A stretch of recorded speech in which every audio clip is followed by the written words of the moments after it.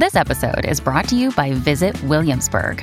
In Williamsburg, Virginia, there's never too much of a good thing. Whether you're a foodie, a golfer, a history buff, a shopaholic, an outdoor enthusiast, or a thrill seeker, you'll find what you came for here and more. So ask yourself, what is it you want? Discover Williamsburg and plan your trip at visitwilliamsburg.com. Another day is here, and you're ready for it. What to wear? Check. Breakfast, lunch, and dinner? Check. Planning for what's next and how to save for it? That's where Bank of America can help. For your financial to-dos, Bank of America has experts ready to help get you closer to your goals. Get started at one of our local financial centers or 24/7 in our mobile banking app. Find a location near you at bankofamerica.com/talktous. What would you like the power to do? Mobile banking requires downloading the app and is only available for select devices. Message and data rates may apply. Bank of America N.A., member FDIC. When you need mealtime inspiration, it's worth shopping Kroger, where you'll find over 30,000 mouth-watering choices that excite your inner foodie. And no matter what tasty choice you make, you'll enjoy our everyday low prices, plus extra ways to save, like digital coupons worth over $600 each week. You can also save up to $1 off per gallon at the pump with fuel points. More savings and more inspiring flavors make shopping Kroger worth it every time. Kroger, fresh for everyone. Fuel restrictions apply. Welcome to the New Books Network.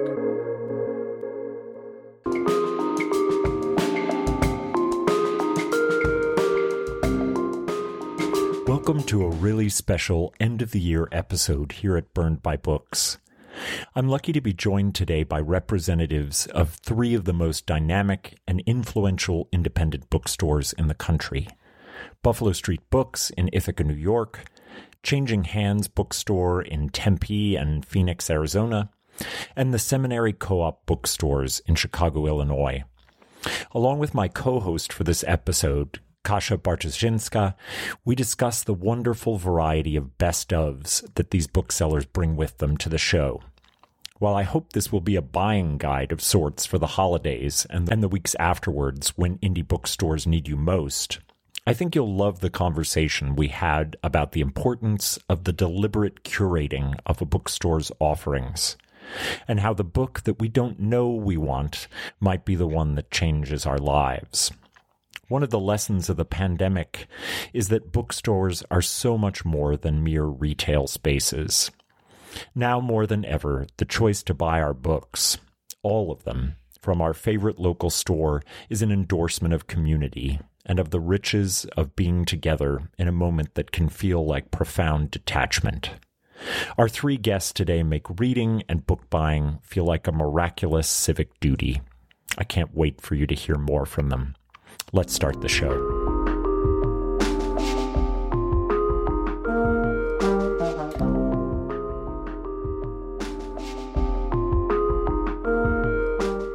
Welcome back to Burned by Books.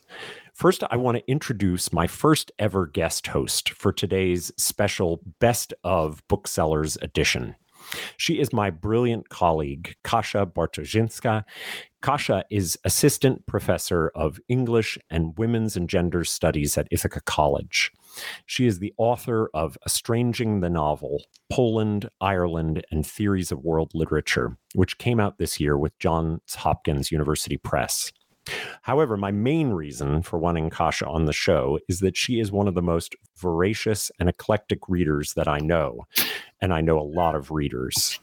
She was also, as it happens, an employee of the Seminary Co-op bookstores in Chicago, which is one of our featured stores today. Welcome, Kasia. Hi, thank you. It's so great to have you here. Next, I want to introduce you to our amazing booksellers and book buyers that we're lucky to have here today. We have representatives from three of the most interesting, vibrant, and community-oriented independent booksellers in the country. First up is Elena Jones, who is Director of Buying and Content at the Seminary Co-op bookstores. In 2019, the stores, the Co-op, an exemplary academic bookstore for scholars and lay people alike, and 57th Street, a robustly stocked general interest bookstore with a world-class children's section, became the country's first not-for-profit bookstores whose mission is bookselling. Welcome, Elena. Thank you. It's good to be here, Chris. Thanks for having me. Next up is Lisa Swayze, who is the buyer and general manager at Buffalo Street Books in Ithaca, New York, my beloved local store. Buffalo Street Books has been cooperatively owned since 2011, and they take seriously the mission to ensure that everyone in their community can find themselves in their books and find comfort and safety in their space. Hi, Lisa. Hi. Haven't seen you in a few days now. I know, it's been too long. And last but not least, Michelle Malonzo is a buyer at Changing Hands Bookstore, which has 2 locations in Arizona. Changing Hands Bookstore believes in being community-driven and socially responsible bookstore and gathering space. Michelle is on the board of directors of the American Booksellers Association, the ABA, as well as a member of the ABA Diversity, Equity, and Inclusion Committee. Previously, she worked in publishing for nearly 10 years. She is also a dear friend of mine from graduate school. Hi, Michelle. Hello, Chris. Thank you so much for having me. Oh, I'm so pleased to have you all here. And I want to start with a big picture question. And that is, what are each of your senses of what this year was like for books? Was it a year to remember? And how did indie bookstores fare this year, the second year of COVID? This is Lisa. I want to pipe in with one important realization. It's more to the second question, which is that one of the things that we've realized at Buffalo Street Books is that weirdly, our economic situation is somewhat improved over the last almost 2 years because we've gotten extra government and local support, which is kind of what indie bookstores need. Mm-hmm. We act as these cultural centers for our communities, and we're not usually nonprofits, and even seminary, I know, does not ask for donations. And the environment we're working in makes it really difficult to turn a profit. So strangely, one of the things we've learned is sort of about how much actual extra support we kind of need. So I think that's interesting. Yeah, this is Elena. I agree with that. And just slight correction, we absolutely accept financial gifts from anyone who's looking to give a gift to a cultural institution like the Co-op. But so take note, listeners. semcoop.com/give. Lisa says something so important, which is that we need other sources of funding. Bookstores as a retail venture just don't make sense. We don't stock our stores in the way that you stock a grocery store or a clothing store. So the payment structure that those are set up on doesn't make any sense for a bookstore, because we want to have a really diverse and deep inventory of books. And we want those books to sit around until they find the perfect reader. If we are going to stock a really interesting collection of books, it means that they're not things that are flying off the shelves to everyone, which means, of course, that it just takes a lot longer to sell and pay for those books. And so the idea of looking for other places of support from governments, from municipalities, from private sources of funding, it's absolutely necessary right now. So this is Michelle. Changing Hands is more of a very standard bricks and mortar retail space. And we are very lucky in that our customers choose us every day. And they came out in droves in 2020, and they have stood by us. And there's also just been a change in spending habits, I think, as people are becoming more aware of how important it is to invest in your community businesses. And that has always been the model, and what the founder and the owners are constantly educating the customers and local municipalities about. And they listen. Our customers have listened. And it's been very surprising and I'm grateful how they have invested in us. I'm overwhelmed by the outpouring. And while our sales have been up this year, I wouldn't say that it was an easy year. I think 2020 was a very traumatic year. Mm-hmm. And I think that we are all going to be dealing with the aftershocks of what exactly that means and how that has affected us on many ways and in many levels. As a Mexican and Asian bookseller, there are definitely ways in which 2020 and this year have marked me that is very different from some of my white industry colleagues.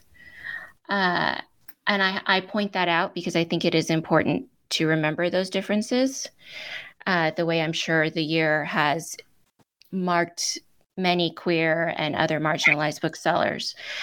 The outpouring of community support for us as a store, and just the support I have felt from colleagues at the store and industry-wide is, it's overwhelming. That's amazing, because I feel like in the age of Amazon, the story of having a community like actually do the needed thing and put their dollars towards the store is a minority story, from what I hear. But maybe that's not the case.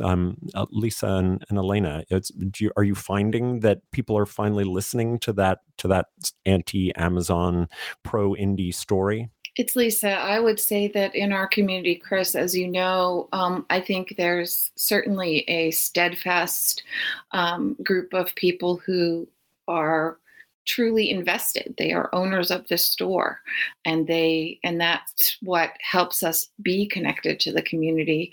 And I do think that maybe we're seeing even more. I feel like we're articulating the message better in much the same ways that Michelle was saying, that about our value to the community, the role we play in the community, and how important their support for us is. And I think that that's how we've lasted as long as we have in these, in a difficult environment. Yeah, and I'll say that this year has given, this is Elena, the year has given us a chance to put our philosophy and our mission in front of, if not a new set of people, then people who are listening in a different way and questioning things in new ways that they maybe took for granted in 2019 or earlier. And so we have a chance to step up and show what our value is, that we're not just a place that puts a bunch of objects on shelves, but we're offering something different. And so we've certainly had just outpourings of support from browsers from around the world who are saying we value you, we want you around. But I will say again that at a store like the Co-op, it doesn't matter how, like, we could have tenfold sales and the retail model still fails bookstores. So it is about expanding support and browsership, but it's not enough. We need a different model, a different business model, if bookstores are really going to thrive by stocking and selling a diverse and robust backlist. 100% agree. And this is Michelle, and I agree 100% with that. I am not an owner, but it is very clear that the industry model is not sustainable on many levels, for bookstores, for publishers, for small presses, for authors. So we really need to reimagine that. This is Kasha.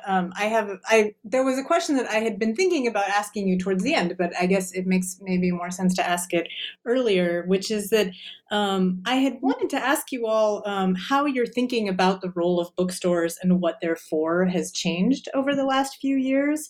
And I think that especially, we had kind of moved from an understanding that a bookstore is not just a place to buy books. Like, the function of a store is not just, as Elena put it, to have a bunch of books on a shelf. And then for a long time, there was this idea, I think, that bookstores were like a community gathering space and a place where there were readings and a place where there were events. And then, of course, during COVID, that couldn't happen, right? So I started asking myself, and I wonder if you all have been having these reflections too, of like, what are some of the other things that bookstores do? Because I think that one big thing that they do that is less appreciated is kind of curate, right? I mean, there are thousands upon thousands of books sold or, published every year, and a bookstore doesn't stock all of them. So which ones you actually see, like the fact that somebody is making those choices is actually really valuable. And I think that maybe doesn't get enough attention, but I wonder if there are other things that you all have thought about. This is Michelle. I'm really glad you brought that up. I think that sometimes people forget, even in the industry, even amongst booksellers, that we are places of curation and we do not have to be everything to everyone. And I think bookstores are important precisely because we are curating and we are having conversations with customers, both literally and figuratively, by what we stock on our shelves, of here are the stories that matter. And the questions we need to be asking ourselves are these stories upholding the status quo, or are they subverting it? What are the stories that matter? And the thing is every industry is built upon white supremacy, and we have to counterbalance that. Mm-hmm. It's ingrained in us. It's ingrained in everything that we do. Mm-hmm. And stories have the power to resist that. So what we choose to stock is really important. And not every store wants to have that mission, and that's their decision. But I think it is important for us to recognize a story is not just a story. It is a tool for how we create a narrative on humanity of others. Yeah, this is Lisa, and I would say that obviously 100% agree with everything you just said, Michelle. I know that it is very deliberate and very conscious on my part and on the part of the store to take that role seriously, to see ourselves as role models on some level, I suppose. Not exactly, but more, set an example and live by the values that we're saying we're going to live by. And the flip side and the other side of that is that you're also, in doing so, doing a better job of representing your community. So not only are we trying to curate the books that we think are important for the conversations and the stories that they are bringing up, and the revelations that we're going to learn from those things.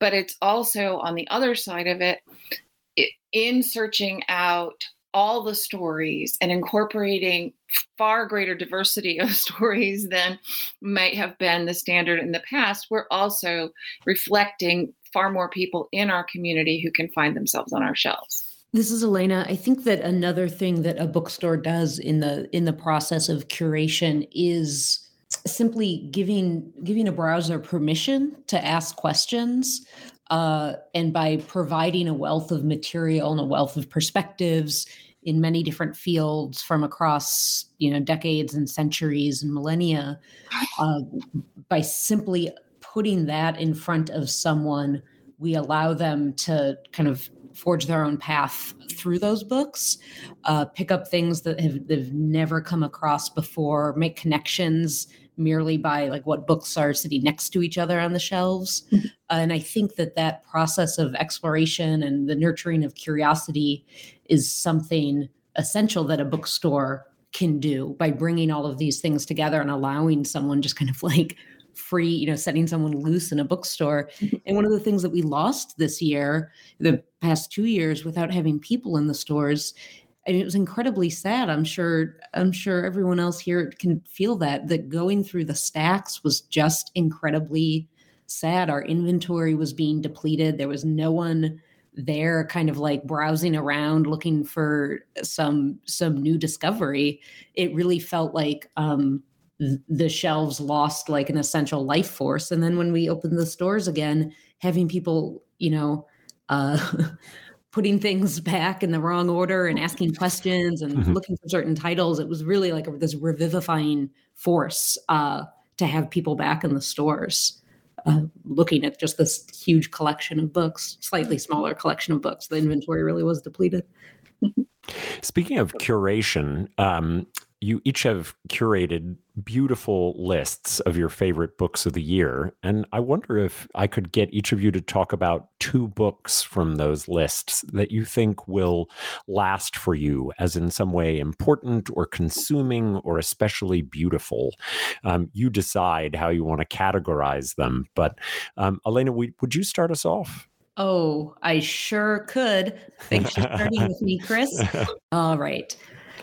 2, but I listed so many. You could talk about more. It's okay. No. 2 is just fine.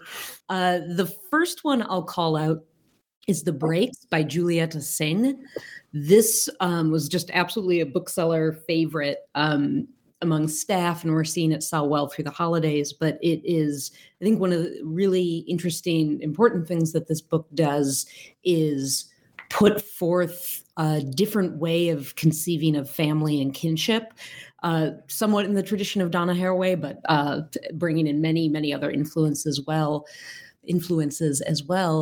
And she's looking at how to love those around you, how to care for those around you, what makes a family, what constitutes love, whether you can feel love for an animal, whether you can feel love for a child who's not your own, in the same way that you can love your own child that's in your own family. And I think that these meditations on love and connection are something that people are absolutely looking for this year. And that I've seen it already in the obituaries for Bell Hooks, talking about how Bell Hooks taught them about love and caring. And as we get through this kind of trauma as we continue to be in the trauma of the pandemic, people are asking those questions. So this book, The Breaks, I think will absolutely stick around as a resource and a challenge and just a comfort for a lot of people. Yeah, it seems like a book I need immediately. Yes. Yeah, it's absolutely fantastic. Highly recommended. And a second book I'll call out is the book Halfway Home, Race, Punishment, and the Afterlife of Mass Incarceration by Reuben Jonathan Miller. Dr. Miller is a professor at the University of Chicago whose brother was incarcerated, and he's kind of using this personal history and quite a bit of sociological research as a jumping off point, looking at how life after incarceration is a different type of prison, like the ways in which even a small arrest will follow someone around and truly constrict their potential and their possibilities throughout the rest of their lives. And it's been widely talked about in growing field of incarceration studies. And he's just a phenomenal teacher and writer and speaker. So I think it's going to come up as people continue to research and challenge the incarceration system. Yeah, that the canonization of key books in that new but absolutely essential genre is, I'm so pleased that there's another one to think of in that group, because we need more and more as we understand how much it is a continuation of Jim Crow by another name. Absolutely. Lisa, do you want to talk about 2 on your list? Sure. It is very hard, but I think for my fiction pick, I'm gonna talk about the book that just surprised me the most, and that I continue to be pushing on other people. And it also makes me happy because it's a debut author from a small press, and that's I Will Die in a Foreign Land by Kalani Pickert. And I did not know about this book ahead of time. It was one of those moments where I picked up the ARC that I had been sent and just started reading it, and I couldn't stop. It is about the protests in Ukraine. It is about 3 main characters from very diverse backgrounds and the ways that they come together and pull apart. In that time period, I learned a lot about that situation from it. And I also just I think it's a very tender book. I think it's very gentle with its characters, and it gives each of them a lot of room to be whole and broken. All of those things. Mm-hmm. So I'm really excited about that book and happy to be recommending it a lot. It's funny. That's one of those examples of when a fantastic bookseller and GM can turn you on to something you had no idea about. You were the first person to say, this is a really special book. I read it, and it is indeed very special. And I then kind of reached out to Kalani, and she's actually the next interview. Oh, I'm so excited. But I think it's really a remarkable book. I'm glad you flagged it. Yeah, that's great. It's really hard. I mean, usually it's harder for me to highlight one fiction because that's my real wheelhouse. But in the nonfiction category this year, we had so many important books like How the Word Is Passed by Clint Smith, which every other page was a revelation, and 1619 Project, of course, and Empire of Pain. But I am going to go for the local pride and talk about the book that is very near and dear to me, which is Everything I Have Is Yours, a memoir by our friend Eleanor Henderson. It is a very painful, difficult memoir about a marriage, about living with and figuring out how to navigate living with a partner with both mental and physical illnesses.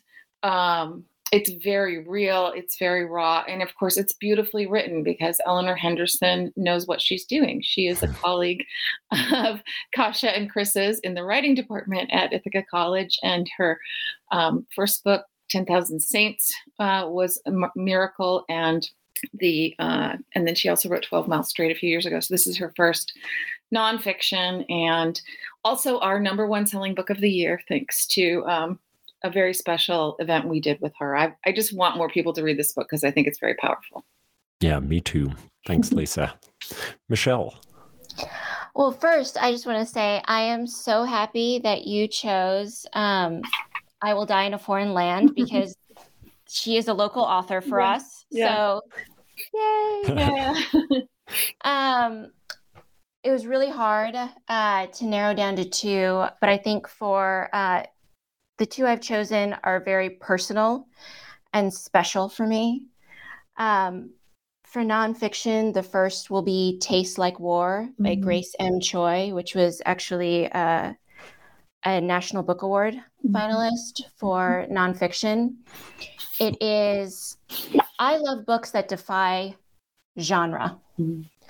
And it is part food memoir, part history, what it means to be a woman of color, to experience trauma, and how we diagnose mental health. It is some of the most exquisite writing I've read about those issues. So she talks about how she discovered her mother had schizophrenia, the diagnosis, the sort of unraveling of her mother's mind, and does so through food and through history and sociological research because she's a sociologist. And in it, I learned so much about the Korean War and comfort women that I had never read or heard before, that left me appalled and also really grateful to the author for writing about it. And as someone who has a family that has dealt with a lot of cultural and psychological trauma, it's only now that people are actually talking about how that affects your mental health. Mm-hmm. I think this is a beautiful dedication to her mother. There is a lot of love on these pages. That is both coming to terms with how her mother's decline, what she survived because she survived the Korean War, and the sacrifices that she made to be a mother and to try to be the best that she could for her and her brother. I can't recommend this book enough. I think as much as it is a novel, not a novel, but a memoir of war and food and mental health. It's also a memoir of love. It sounds incredible. I'm obsessed with this book. And then the next one, which brings me infinite joy and happiness, is Dreaming of You by Melissa Lozado Oliva, which is a novel in verse about the poet Melissa, who brings back Selena from the dead. It is so mind-blowing because you hear that and you think, well, this is funny. But what she does is she dissects celebrity culture, fandom, and the way we put all of our hopes and dreams onto these singular figures, while also really dissecting the way Yolanda, who murdered Selena, was represented, who I did not know she is a lesbian, and really goes into what happens when you are a queer woman of color and you do not see yourself. And for so many of us who are Latinx, we did not have anyone of my generation but Selena. I'm going to be 40 next year. She was it. We did put all of our dreams on her. We relied on her for our representation, to speak for us, to bring our culture out there so that it could be respected and understood. And then she was murdered. And I think the way she really delves into what did that do to Selena, how does that reflect on the family, but also to create empathy for Yolanda, which, I mean, when you're Latinx, you hear Yolanda, that's like, you know, the name that you do not say. I think is just so brilliant. And the way she does it in verse, it's, you know, you can read it like a novel or you can read it just as poetry with a theme. It brings me so much happiness. I love it. I love it. What an extraordinary conceit. I can't wait to check it out. I wanted to just jump in and ask a question about the kind of surprise bestsellers that you saw in your own stores, things that just jumped off the shelf that you sort of kind of tilted your head and thought, oh, that's cool that has a big readership and maybe wasn't something that was showing up on people's best ofs, but definitely for your store was a thing that people were excited about. This is Michelle. I think for us, it would be, and it brings me, I'm so happy about it, Dead Girls, which is a cozy mystery, which I love. It's a cozy mystery, but it is... What's a cozy mystery, Michelle? Oh my goodness. I'm sorry, I'm showing my ignorance. No, it is basically, because I connect things to pop culture, it would be like a Murder, She Wrote or Diagnosis Murder. Okay. You know, everything gets tied up in a bow, but also what they don't have, there is like a cutesy element to it. So like so many cozy mysteries feature either like a sleuthing cat or dog, which obviously it's why I love them. And so this is one that is, so again, with all things publishing, cozy mysteries, predominantly white, and Dead Girls is a Black and queer cozy mystery. Most cozies are not only white, but also straight. And we do our book preview events with some sales reps a couple times a year, and we talk about titles that we're excited about. And one of them was Dead Girls, to give it sort of a boost. And I did my spiel about why I love cozy mysteries. And that is because I don't like to be scared. I need to feel some joy. And I also like a good mystery, but I don't need there to be excessive amounts of blood or killing or anything. And that is what a cozy gives you. Everything wraps up. You know, it's not too bloody, not too scary. It's perfect for the scaredy cat that is me. And that book has been flying off our shelves. And people are already asking, they've come in, they're like, I never really thought of cozies before. I thought they were sort of silly. And I'm like, well, they kind of are in a great way. And they read it and loved it and can't wait for the second book in the series, which is coming out next year. And it's moving so fast. I'm just shocked. Happily shocked. I'm going to become a cozy mystery fan. I can tell. Yeah, Chris. Katie knows a little bit about some cozy mysteries, Chris. Oh, she does. Okay, yeah. I'll have to talk to her. And I have something a little bit similar. When I first took over at the bookstore, like many indie bookstores, we did not have a romance section at all. And my perception of romance was 100% the Fabio cover and over the top and all of that. And I have learned so much over the last few years. When we decided to launch our section, we call it the Romanticals section. And when we decided to launch it, we knew that our way of doing a romance section was going to be different. And we were going to be very deliberately diverse on a million fronts.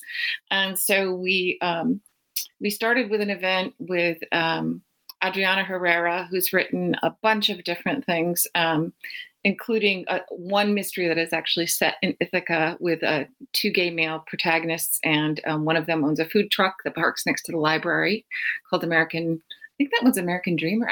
They were all American something. And we had someone who's now on my board who is an editor of romances.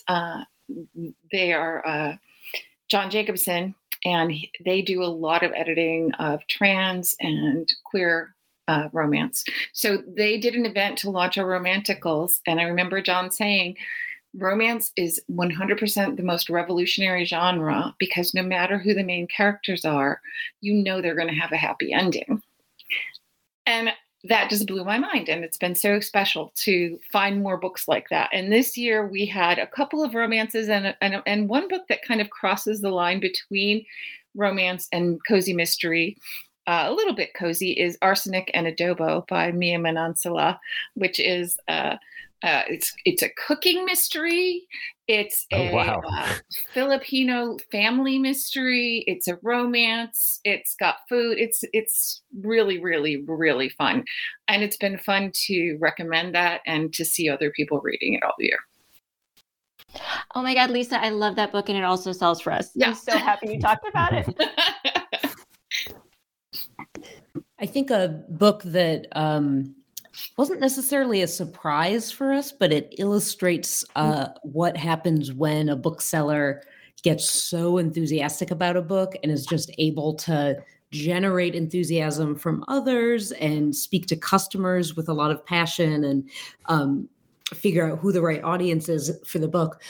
It was Percival Everett's The Trees. And of course, Percival Everett has been writing for decades. He's got like 14 or 19 novels, is prolific. He's so talented. He's so funny and mordant and just brilliant and takes on so many different things in his novels, but he hasn't been on a lot of people's radars. And this was a book like I was aware of him, but hadn't read him before. A bookseller of ours, the coordinator at the store, Meghana, couldn't stop talking about him and was so excited to introduce him to basically anyone who would listen. And we just saw sales of his newest novel, The Trees, spike, as well as some of the novels that come out in years before, like Erasure and Telephone. And it was absolutely amazing to see what happens when just one person gets behind a book. And yeah, I would highly recommend it. It's, this blend of Southern Gothic and mystery and historical fiction and historical fact, all done with this really tight, well-defined writing style. And a lot of tongue in cheek. It's fantastic. So highly recommended. I haven't read Trees, but I have frequently taught Erasure, and I just think he's a writer that should be monumentally more popular because he's so funny and deals with such interesting issues, but taken from perspectives that are very original and unexpected. And, I just want him to have a much bigger audience. So I'm so glad that at seminary he does. Especially with the Trees, it's, he's wrestling with, the lynching of Emmett Till and then just the historical memory of lynching, and to do so without being didactic or overly sentimental. Like what a gift to be able, or what a feat rather, to be able to treat a subject, like to interrogate and like tear apart a subject like that with humor and care and erudition. It was just fantastic. This is Kasia jumping in because I was thinking as you were talking about how I think that is kind of an emerging trend maybe of books that take on difficult topics or complex topics, but do so in like funny, kind of compulsively readable ways. One of my favorite books this year was Tori Peters' Detransition Baby, which also is like thinking about sort of gender identity and parenthood and what happens if 3 people were to raise a child together.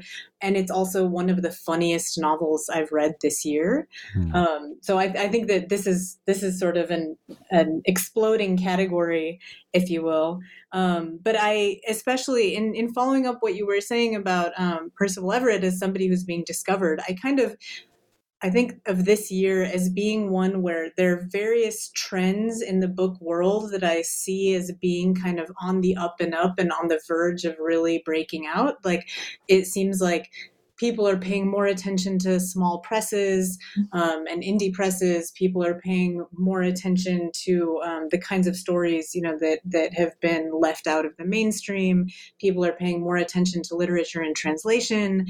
So I wanted to ask you all if you have any sort of predictions for like what will be the thing that hasn't gotten enough attention that is finally, really starting to kind of be talked about and noticed. It's Lisa. Kasia, you're asking us to predict the future. That's really not nice of you. It can also be what you wish would. It doesn't have to be what you think will, but what do you wish would? I think that there have been, for our store, I think it's definitely that the whole, we didn't have a literature and translation section until this year. That had all just been shelved in with our regular fiction, and it's enabled us to discover a lot more work. So I think that trend will continue. I would have said romance 2 years ago. I think that has really hit during the pandemic for all the reasons that Michelle was talking about with Cozy Mysteries, in the same way that we want, a good chunk of the time, at least some of the time, to read things that make us feel better, not worse. And I might say maybe it'll be middle grade reading, because I feel like YA has gotten a lot of attention. Young adults authors have been praised as justly. There's been just an explosion of amazing work.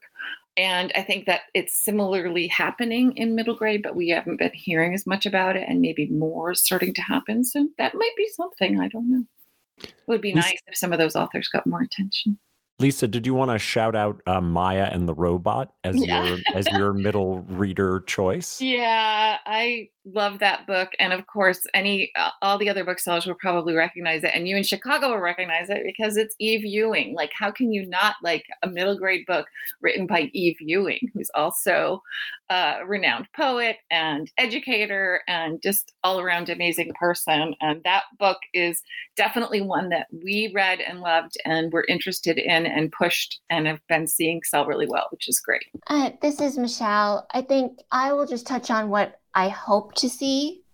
And I think this piggybacks a little bit on what Lisa was talking about with romance, which is romance was maligned precisely because people did not understand the revolutionary power of joy. I think few people understand how much joy is resistance, especially if you are marginalized, and how your joy and your existence is a revolutionary act. And I think publishers like to pigeonhole us in the kinds of stories we're allowed to tell, and which are those stories that are going to get the marketing dollars and the push and all the publicity. And if you are marginalized, if you have a marginalized identity, then of course the stories that are very sad and traumatic are the ones that will get fed all the glory and the money and the ads and the book club picks and whatnot. And we deserve to see ourselves with joy. And that is why, Black romances, Latinx romances, You Had Me at Hola is one of the few Latinx romances I have ever encountered. And that is really powerful.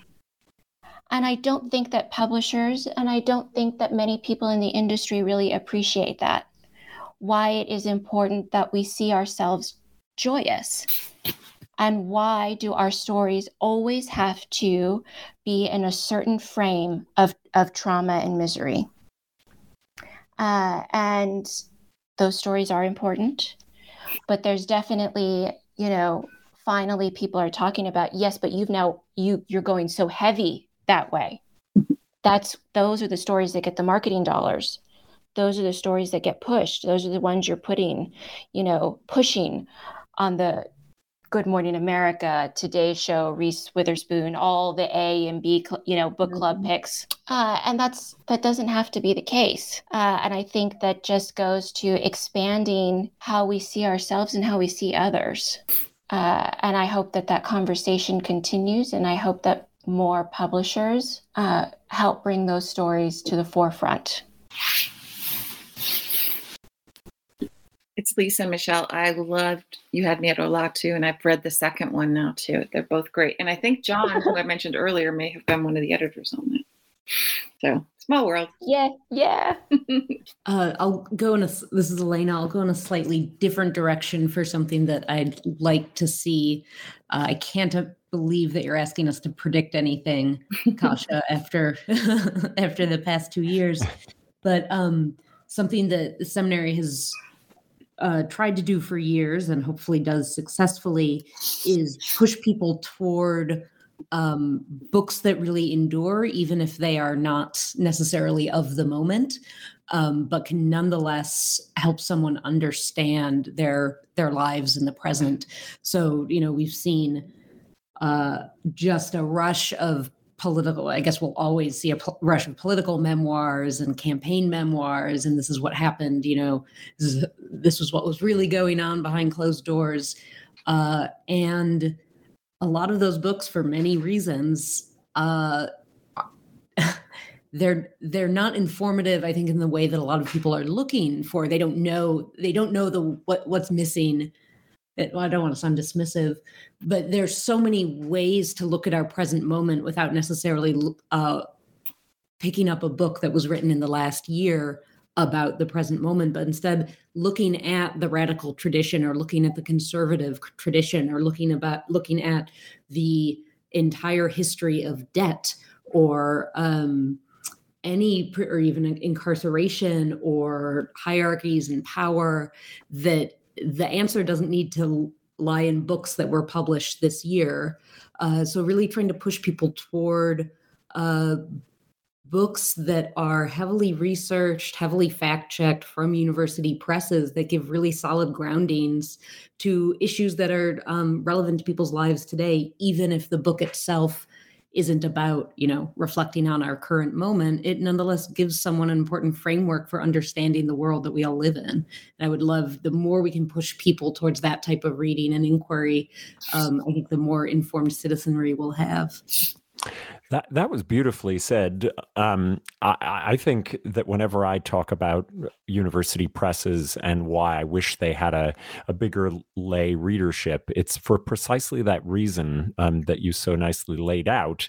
This idea that ideas don't spring up de novo at the moment that we're living, and that they have a long history, and that the more you understand the history of a particular idea, the more you're likely to understand your contemporary moment. But you're such an unusual bookstore in that way, in that you do have a lay readership for university presses. Do you think it's a possibility for other stores to kind of break into that market? They're expensive. They're not always glamorous.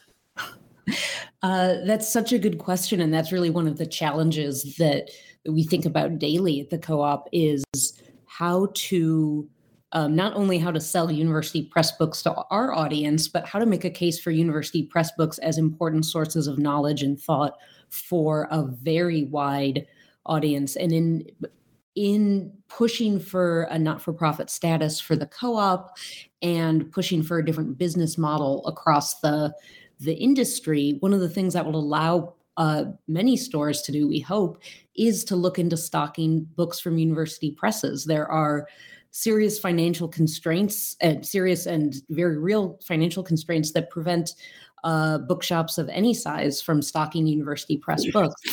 So the more we can kind of challenge the current financial structure of the industry and insist on the different definitions of value and success, both for publishers and for bookstores, as well as for authors, editors, translators, fact checkers, everyone who's working on the book, and push for proper remuneration of everyone involved, for everyone involved in the book, the more it will seem possible for bookstores to stock these books. They won't be so exclusive if we find ways to solve the financial constraints that prevent people from getting university press books in their store.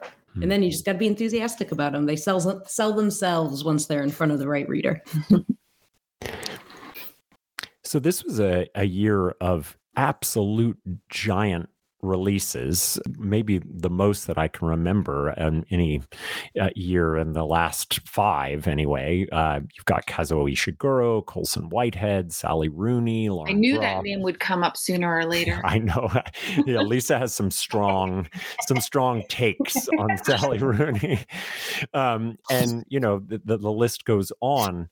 A blockbuster year, and you think about that in some ways as being great for bookstores.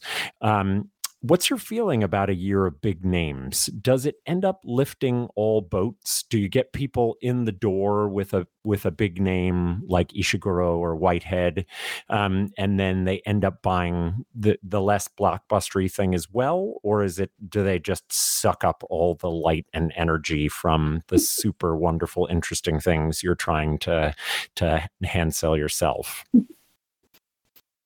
Well, this is Lisa, and I would say that I think that the concern I have with blockbusters, and with one particular name you mentioned, is more around the publisher side of things and the kind of marketing attention and dollars that go into one author when there are so many other authors that get next to none of that. I think on the bookstore side, I think that probably people come in and they encounter other things, or we have conversations with them. And I do think that, when there are some big books, it draws people into the store. So I'm not sure that it does anything bad on our end. I think it's mostly a good thing, and a rising tide and all. But I am more frustrated thinking about the many, many authors who do not get that kind of attention from the publishing world. Although this is Kasha, I wanted to say that I wonder if there's also the backlash to some of that is maybe helpful, in that I know, like, when there was the whole scandal about American Dirt, that led me to discover the writing of Miriam Gurba, who is absolutely amazing. So there's a part of me that's like, but there's hope, there are people kind of responding and resisting, and so maybe that's a way, right? But This is Michelle. I think just to piggyback off of Lisa, it doesn't hurt us. It does bring people into the store, but it's all about how we market and promote books.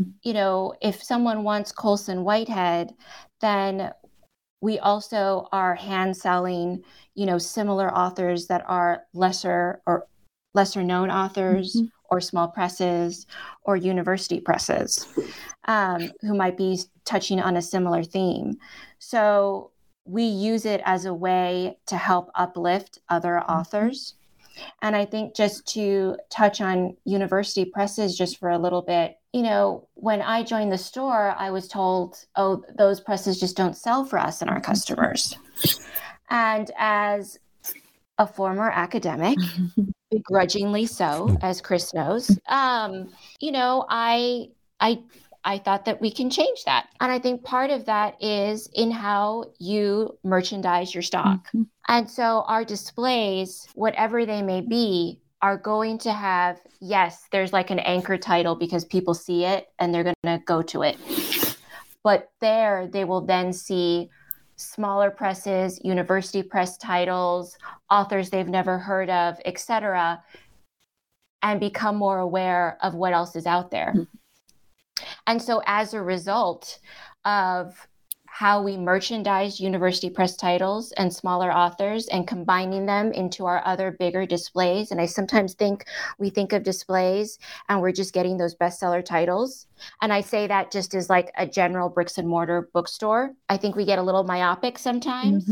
And that's why it's important that we think about inclusivity on every level. And, we also have these like shelf talkers. If you like this, try that. And so we'll do them for some big name authors. I was like, do you like Sally Rooney? Then like read Dolly Alderton's Ghost because she knows how to talk about the human condition, but make you laugh. Unlike Sally, and so, that is how we we're like, that's who you're looking for. Well, here's this other author, just so you know. And I love Crying in H Mart. I adore that book, but I use that book as a way to sell Grace Cho.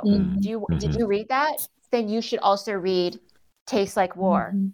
I also, this is Kasia, I really appreciate that because I feel like there's a way in which the kind of publishing world there can be only one mentality. So, it's like, oh, there's one trendy millennial novelist this year, and that's the one we're going to talk about. So all of the other ones will get ignored.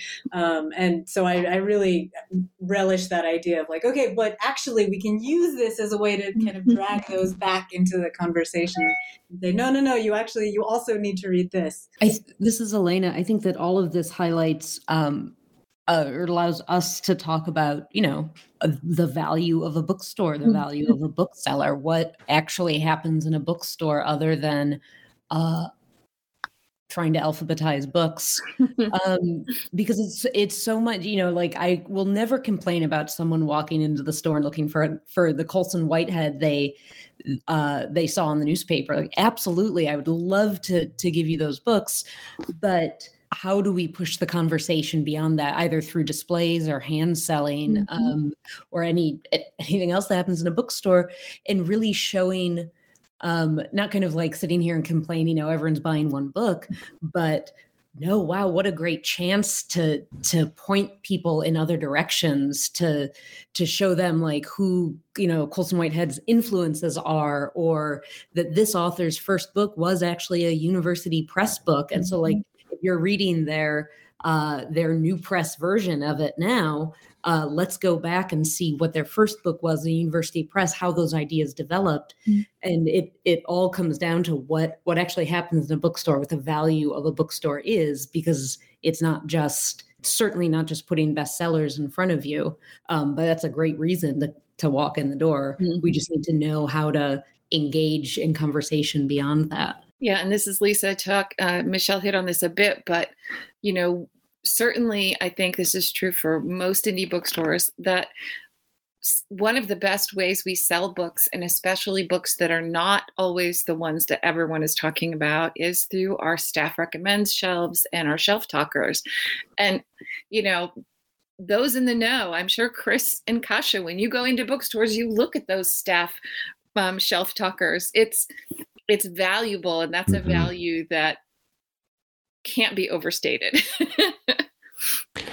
I mean, it is, the three of you have pointed out so beautifully why it matters to have an independent bookstore with brilliant, thoughtful, interested booksellers who are going to reach out to you and say, I see you like this, but how about this? And they're going to expand the things that you read. They're going, I mean, it is a kind of citizen-making work.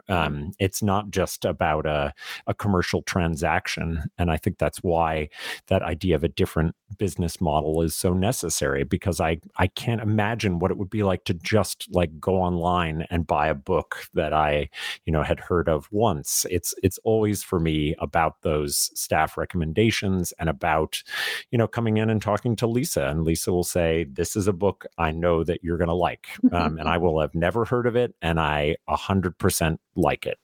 And, that is happening across the country, but people take it for granted, I think, sometimes. And what I hoped this show would do, it certainly has for me, and that is to remind us never to take our wonderful indie bookstores for granted.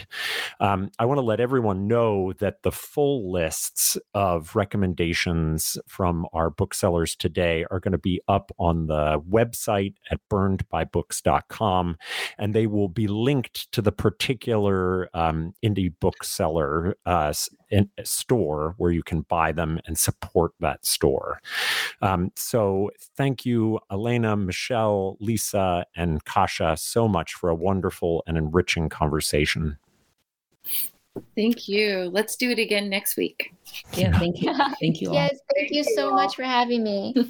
I'm excited to read all of these books that you've been talking about. Me too. Thank you so much.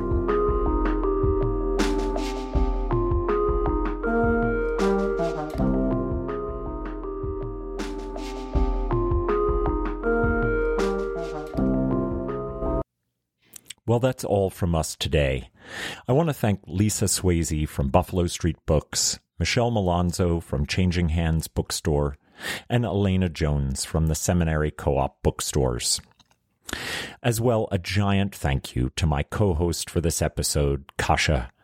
You can find the over 60 recommended titles from our booksellers on the website at burnedbybooks.com, where you can purchase them directly from the bookstores themselves. Happy holidays and happy reading. This has been Burned by Books.